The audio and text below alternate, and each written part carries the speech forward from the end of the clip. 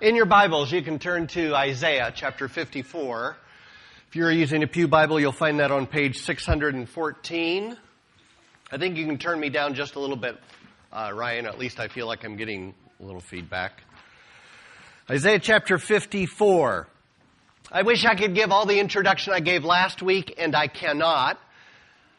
Though it's kind of necessary to understand where we're going to be, or at least it would enhance what we're going to do this week. So I'm just going to give you a bare minimum background for where we're at in Isaiah chapter 54. And the Sundays at a glance inside the bulletin is off because I realized by the time this was all said and done, after the bulletin, I'm not going to finish 54 this week.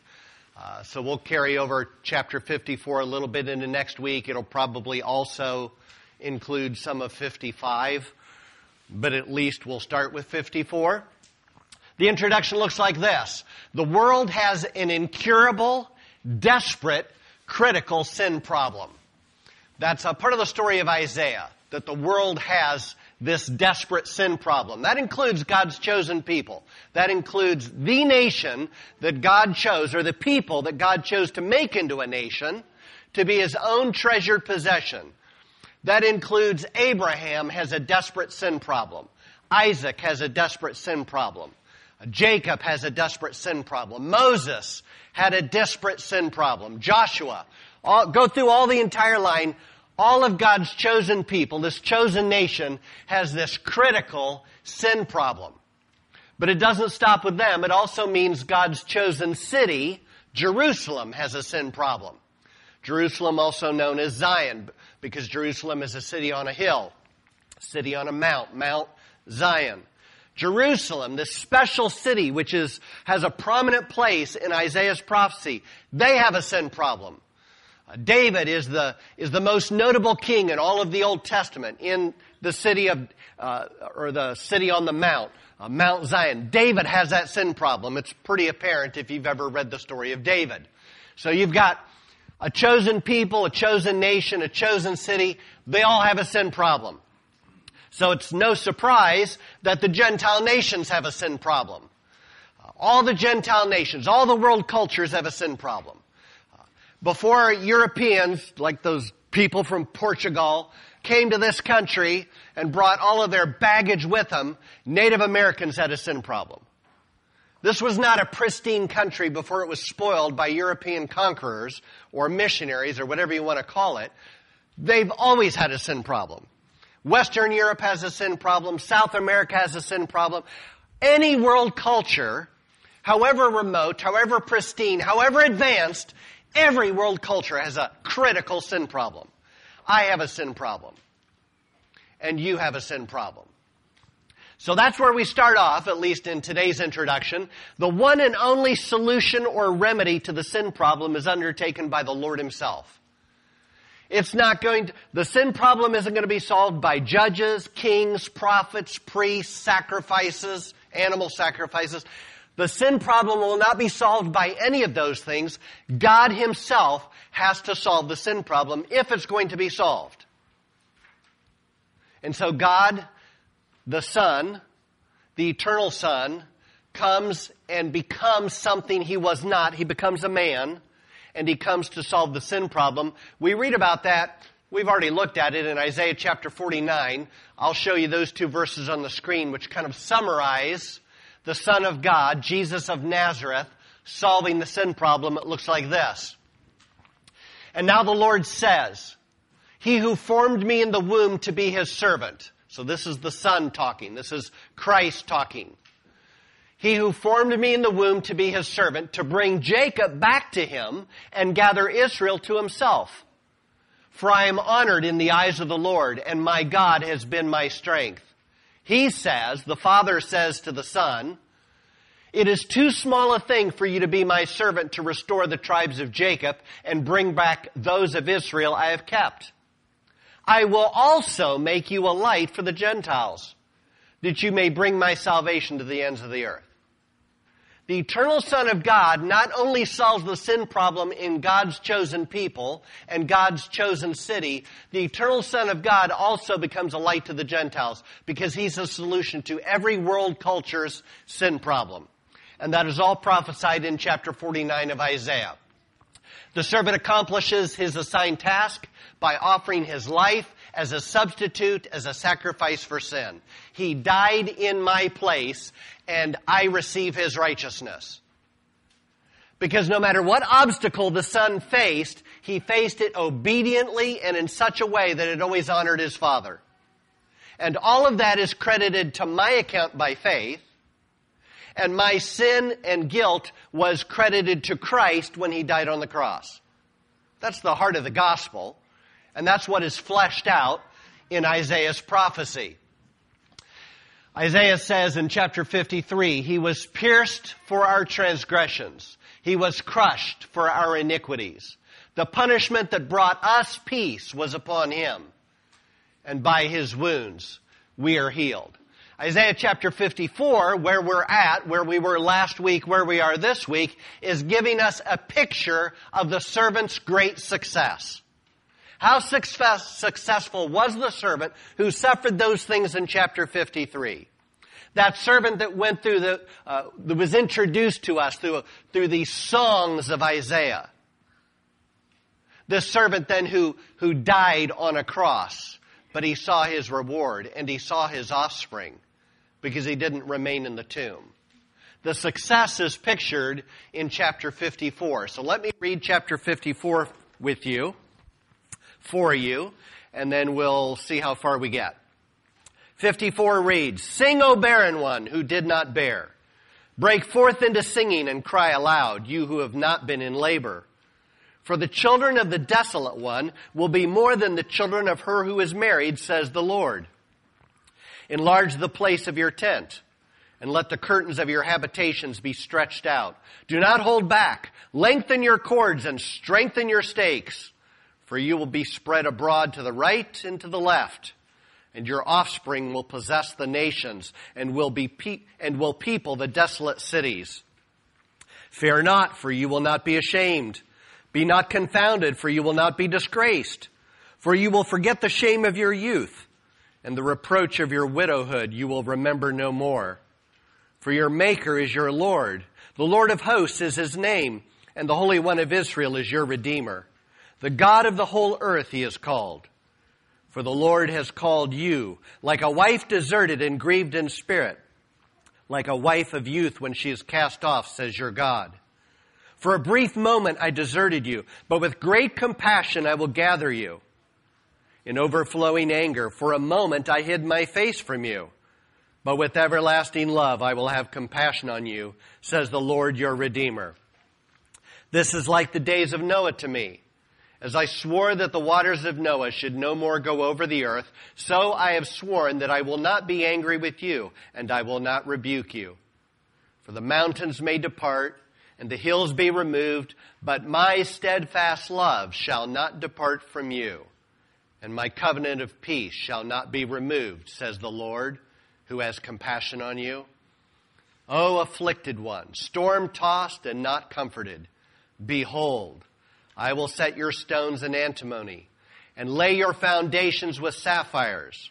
I will make your pinnacles of agate, and your gates of carbuncles, I don't know how to say that word, and all your wall of precious stones. All your children shall be taught by the Lord, and great shall be the peace of your children. In righteousness you shall be established. You shall be far from oppression, for you shall not fear, and from terror, for it shall not come near you. If anyone stirs up strife, it is not from me. Whoever stirs up strife with you shall fall because of you. Behold, I have created the smith who blows the fire of coals and produces a weapon for its purpose. I have also created the ravager to destroy. No weapon that is fashioned against you shall succeed, and you shall refute every tongue that rises against you in judgment. This is the heritage of the servants of the Lord, and their vindication from me, declares the Lord. That's Isaiah chapter 54. Some picture of the servant's great success who was humiliated in chapter 53. So let's talk about it. I want you to describe the mood or the tone of chapter 54. How would you describe it shortly, briefly? What word would you choose? And if you choose the word that I chose, you'll win. How would you describe the mood or the tone in 54? Victorious. Good word.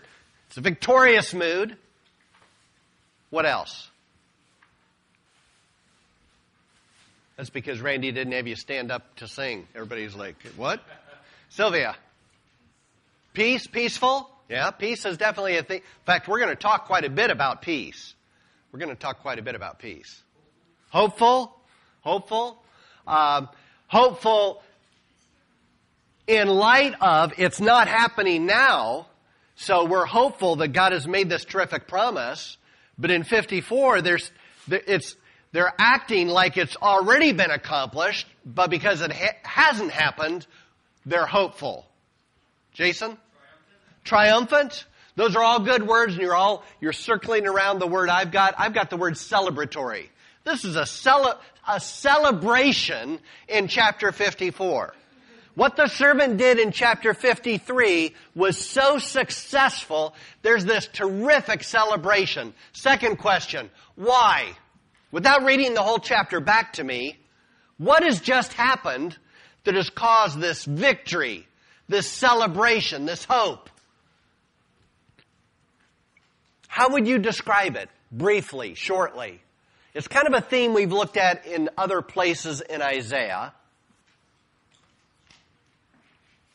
Carrie? Great compassion. That's going to be a theme in chapter 54. They've experienced great compassion. If you're experiencing the Lord's anger, you're not going to be celebrating, but they have experienced God's promise and experienced God's great compassion. That's true. Cindy? His steadfast love shall not be far from you. Compassion, steadfast love, these promises of God. Obedience, they're celebrating the obedience of the servant for sure. That certainly explains why, because if the servant isn't obedient, if the eternal Son of God does not succeed in what he came to do, there's no celebration. There's no celebration. But what I've got on here is that there's a great reversal that has taken place. This is one of the themes in Isaiah, because Isaiah keeps painting these very dark scenes of sin, the desperateness of sin, the guilt, the shame, the condemnation, the judgment. That's all through Isaiah. And then somehow that scene turns into this great celebration. It's all because of the work of the servant. But the celebration is a great reversal has just taken place. Something most unexpected has just taken place. There are three motifs or word pictures. This plays off what Rich taught in Sunday school, that are used in chapter 54. There's the motif of a family, particularly a barren woman. There's the motif of a deserted wife and marriage. And there's the motif or the word picture of a beautified city, this eternal city at the end of chapter 54. We're going to look at those word pictures a little bit more next week rather than this week. But the question would be, why does God so often accomplish His will from impossible circumstances? Why are there these great reversals in Scripture? And as a follow-up to that, what would be some examples of a great reversal? Something that seemed impossible except that God did it. What would be an example of that? The walls of Jericho falling. It seems impossible. This city seems so fortified. And the Israelite army isn't doing anything more than marching around the city and blowing the trumpets, blowing the priestly trumpets a few times. Seems like an impossible situation. What would be other examples in Scripture of impossible situations? Abraham and Sarah. I mean, Lord God makes these wonderful promises. And even changes his name from Abram to Abraham. From exalted to father, I think Abram, I didn't really check this, I'm going off memory. Abram meaning exalted father, Abraham, father of many. And I love the way Ray Badgerow used to tell the story. He was chaired the Department of Missions up at Moody Bible Institute. He would say, in their culture, when you tell your name and somebody says, well, you introduce yourself. What is your name? My name is Abraham. Abraham, that's a different name. You're not from around here. What does your name mean? Father of many. What's the next question? How many children do you have? Abraham says, none. I don't have any children. Well, who gave you the name? My God. My Lord gave me this name. What kind of a God gives a name like Father of many? You have no children. From that impossible situation came a child born, Isaac. And Isaac his wife bears Jacob and Esau. And Jacob have I loved, Esau have I not. And from Jacob, 12 sons who become the 12 tribes of Israel. And God raises up this nation. Impossible. Except it happened. And then those people go down to Egypt where they become slaves. And through 10 plagues, God releases them only to find themselves backed up against a Red Sea and Pharaoh's army coming. Impossible situation. Except God says, be still and know that I'm God. Watch how I will deliver you. And they pass through the Red Sea as on dry land. Another impossible situation. The Bible is filled with these stories that are seemingly impossibly solved. And God does that to answer my earlier question. Why does He do that? So that no flesh would glory in His presence. Saved by grace, not of works, lest any man should boast. God puts Himself in situations where the only solution has to be Himself. Because if we had any inkling that we had any part of it, we would say, it'd be like the guy, I don't know exactly who this guy would be, but the guy that played with Michael Jordan off the bench in some game, and Michael Jordan scored 50 points and this guy shot 2 free throws. And he'll go his entire life saying, I'll never forget the day Michael Jordan and I scored 52 points in a game. Which is a true statement. All through Scripture you have examples of this. Old and New Testament. Impossible situations, except God works it in such a way that brings glory to Himself. This is a familiar theme in Isaiah. As Israel is blessed, all nations, all creation celebrate the great reversal and are similarly blessed. We've looked at that in Romans chapter 11. I'm not going to look at it again this morning. But that's a true statement all through Isaiah. As God blesses Israel, all the nations of the earth enter into the celebration. It's not only good for them. This is the time where I think we'll do the scripture reading, if I can find mine. If you will pull out in your bulletin that purple sheet, let's everybody stand and read through this. This is an example of God blessing Israel, and all the nations of the earth also celebrate. I need volunteers to read, but where you see it bold, everybody will read together. I will get you started. O Zion, you who bring good tidings, get up into the high mountain. O Jerusalem, you who bring good tidings, lift up your voice with strength. Lift it up, be not afraid. Say to the cities of Judah, behold your God. Behold, the Lord God shall come with a strong hand. How beautiful upon the mountains are the feet of him who brings good news, who proclaims peace, who brings glad tidings of good things, who proclaims salvation, who says to Zion, your God reigns. You may be seated.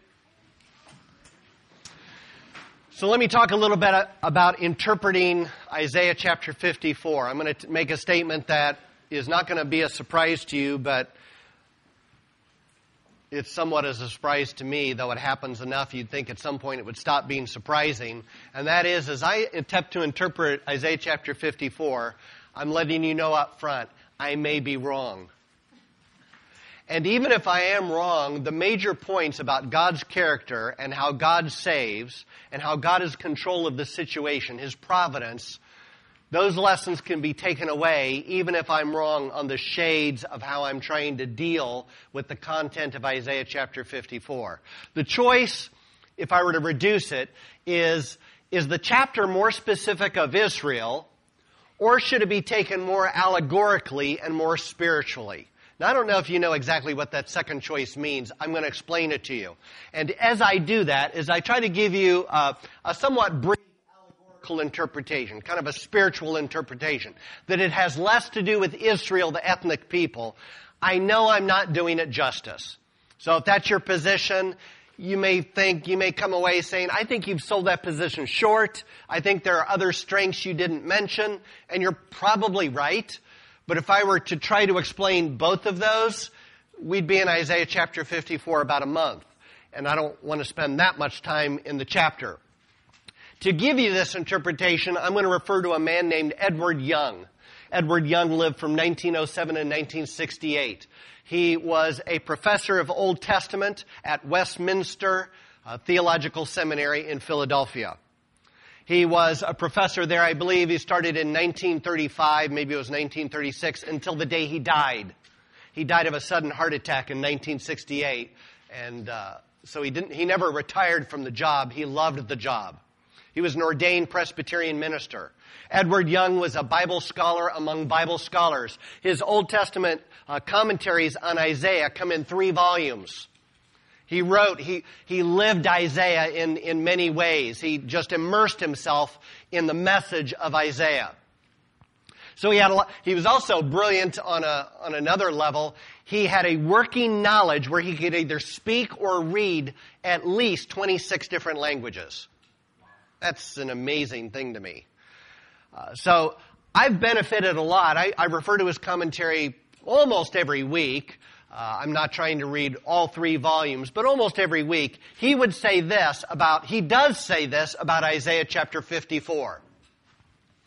In the present chapter, therefore, the prophet turns to the redeemed ones, the church, and speaks of his glorious exaltation. The people are no longer addressed as Zion or Jerusalem. The names of the city, which figuratively had represented the church, are now removed, and the prophet speaks of the spiritual glory that awaits God's people.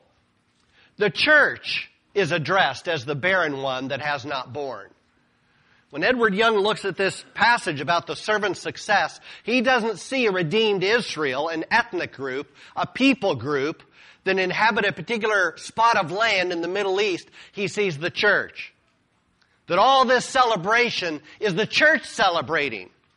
Because the church have become the new Israel, the people of God, because the old Israel had been set aside through their unbelief and sin. He goes on to say, the prophet now gives the reason why the place of the church's dwelling must be enlarged. Namely, that she, the church, is going to burst forth on all sides. Her seed will inherit the nations and repopulate desolate cities. It would seem that the intended meaning is on all sides, on all hands. The church is outgoing, vigorous in its missionary endeavor. The church will forget the shame of her youth and will no longer remember the reproach of her widowhood. Edward Young looks at this passage and he says the triumph of the church. I mean, we've got the Melvilles. They're in Portugal. The church has sent them to Portugal. Brazil is sending missionaries to other parts of the world. That's the triumph of the church. It's the triumph of the gospel. And the church is growing and conquering ethnic groups and languages and peoples and nations because Christianity is spreading everywhere. Edward Young looks at chapter 54. He sees a message about the church. I'll give you a couple more points of evidence from a spiritual point of view in Isaiah chapter 54. Verse 1 reads, "Sing, O barren one who did not bear, break forth into singing and cry aloud, you who have not been in labor." And if I have a spiritual view, what I'm going to do, I'm going to look at verse 1 and say, we're not talking about physical descendants, we're talking about children being born from above. Children being born by the Spirit of God. This is new birth into a new kingdom.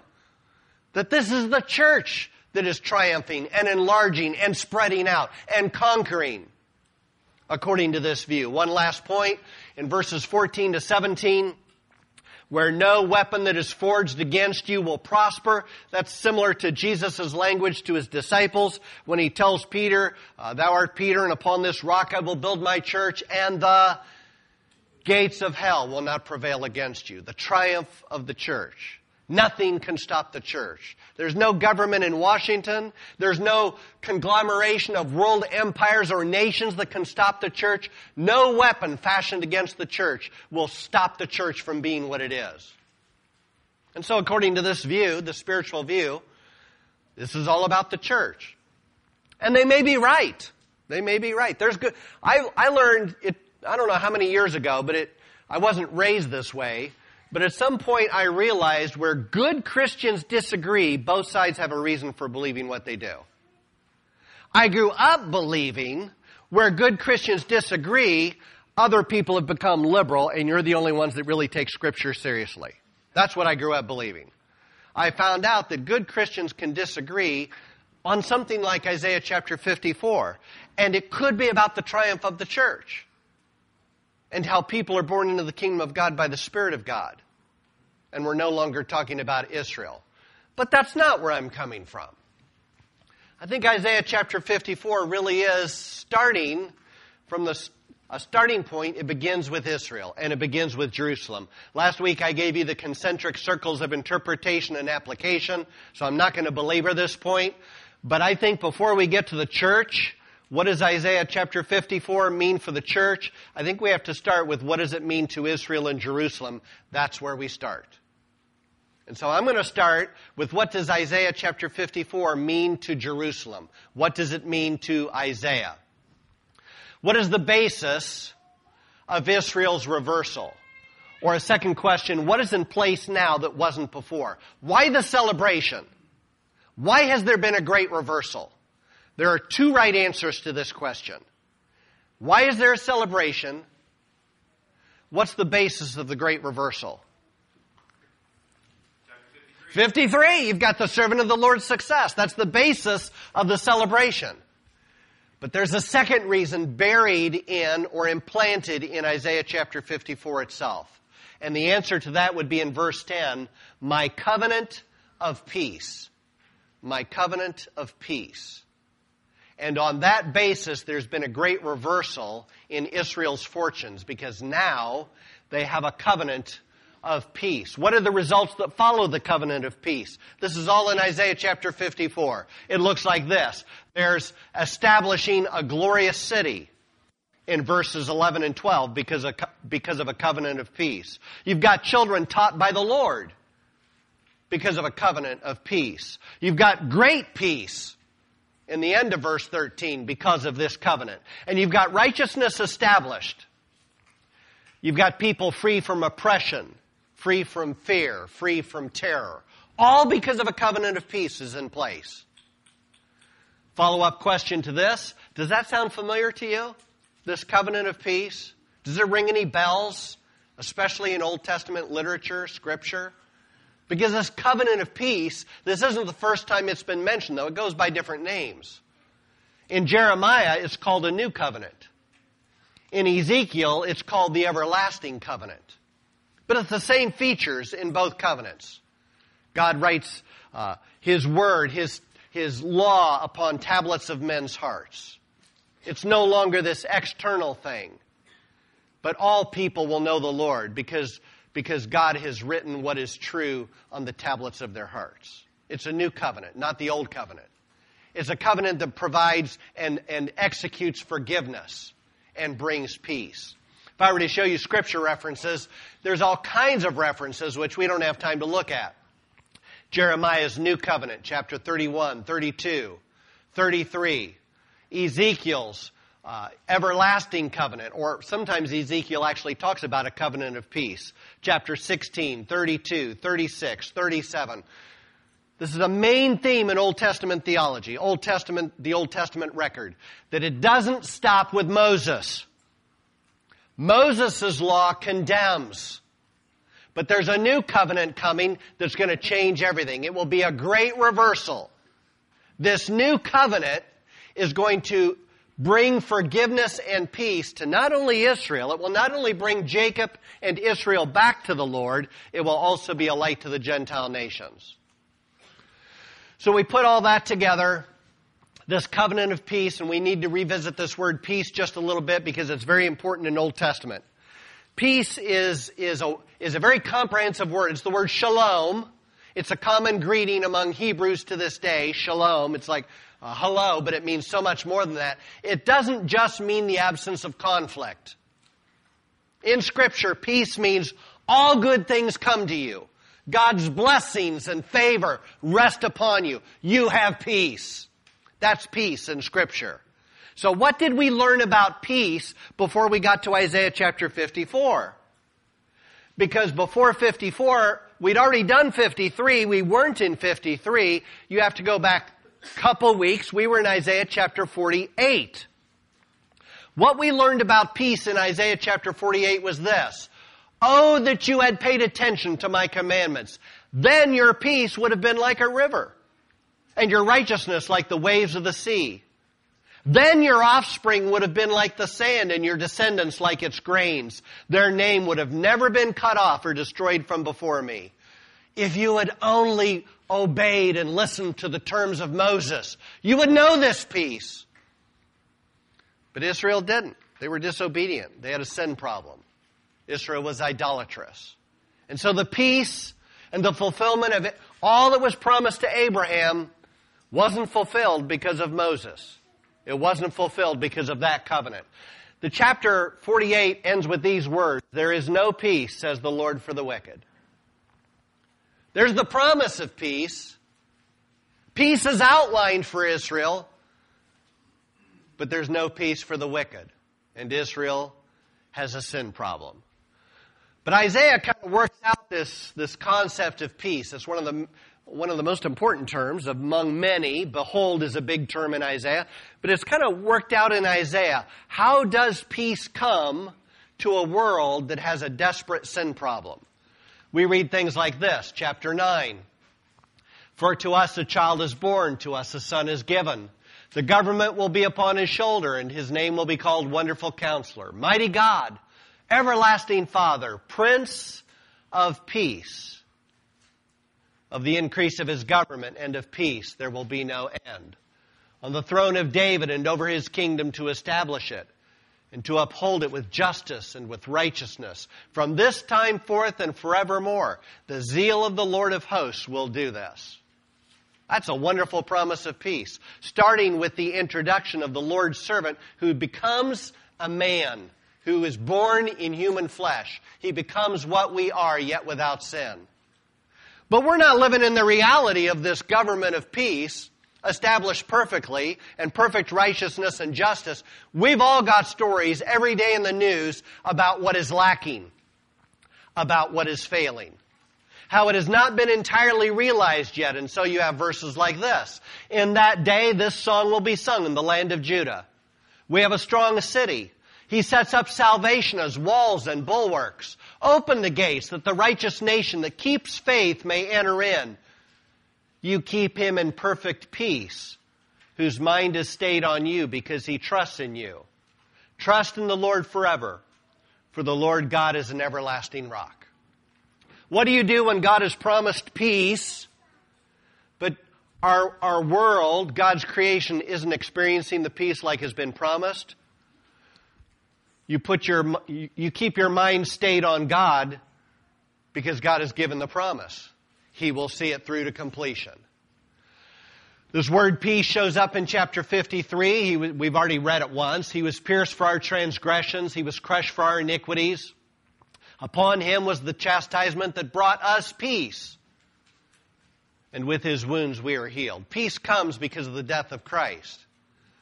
Then you've got chapter 26. O Lord, you will ordain peace for us, for you have indeed done for us all our works.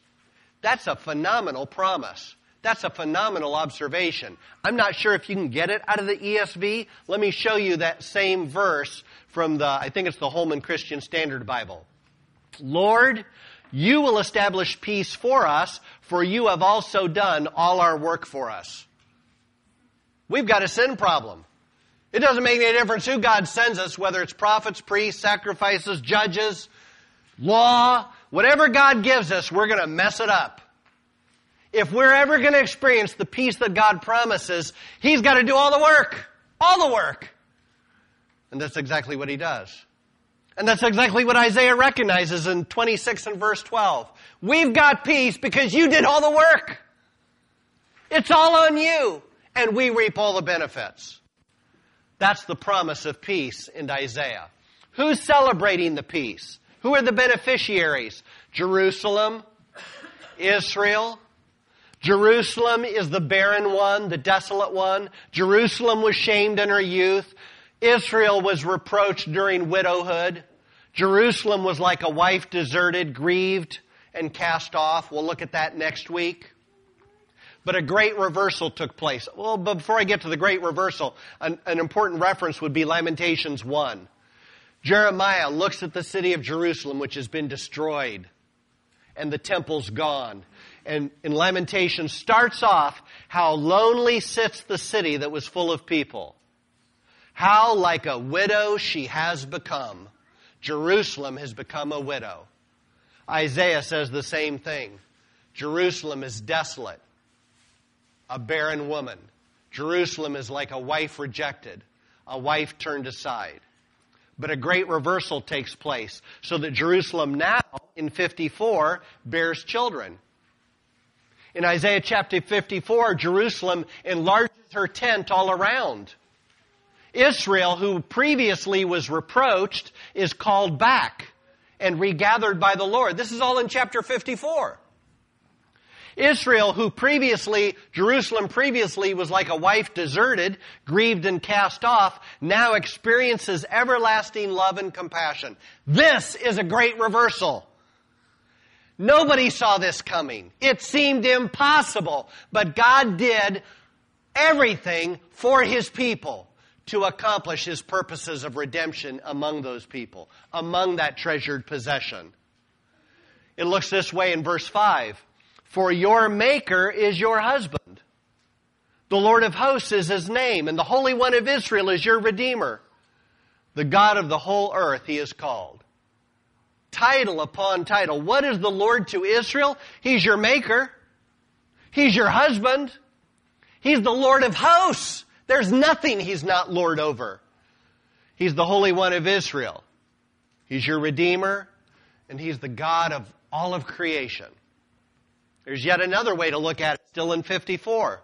In verse 17, it says, this is the heritage of the servants of the Lord, and their vindication from me, declares the Lord. This is very interesting because previously, before this reference, previously we were learning about the servant of the Lord. We were learning about the substitute, the stand-in, because Israel was failing. Every time they tried, they failed. And then we were introduced to this servant who was going to stand in for them, who was going to succeed where they failed, who was going to be obedient where they were disobedient, who was going to be steadfast. His face would be like flint to obey his father. And he succeeded on every score. He did that in 53, even to the point of death. And having succeeded, now the heritage of the servants of the Lord is they reap all the rewards of what the servant accomplished on their behalf.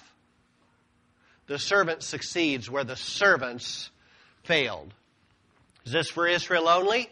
We will find out in chapter 56 it is not for Israel only. He's also a light for the Gentiles. Gentiles will be included. We'll be in 56 sometime this summer. And then in light of what the Lord and His servant have done, what is commanded? What is commanded out of this great reversal? Sing, cry aloud, enlarge the place of your tent, do not hold back, fear not. It is commanding a celebration. In light of what God has done, celebration is commanded. Singing is commanded. Again, the question would be, is this for Israel only? Or is the church also commanded to sing and celebrate what God has done on our behalf? Doesn't Ephesians chapter 2 talk about it, which I don't have time for? We who were dead in trespasses and sin. But God, who is rich in mercy, through the person of His Son, extended to us grace received by faith, not of works, lest any man should boast. There's no such thing as a church that doesn't sing. I've been in physical churches where there was very little singing. I remember we used to go to different Christmas Eve services. We'd pick a different one until we started doing them here. And some services, gatherings were phenomenal. I remember one particular gathering we went to, a large church, hundreds of people, packed shoulder to shoulder. I thought, this is going to be good. And hardly a soul sang the Christmas carols. It was embarrassing. The Bible doesn't know a church that doesn't sing. A church that doesn't sing is a church that doesn't know redemption, that doesn't know what it means that they've been delivered from sin, death, and hell. Churches sing because we have reason to celebrate. I'm way out of time. What are your comments and questions?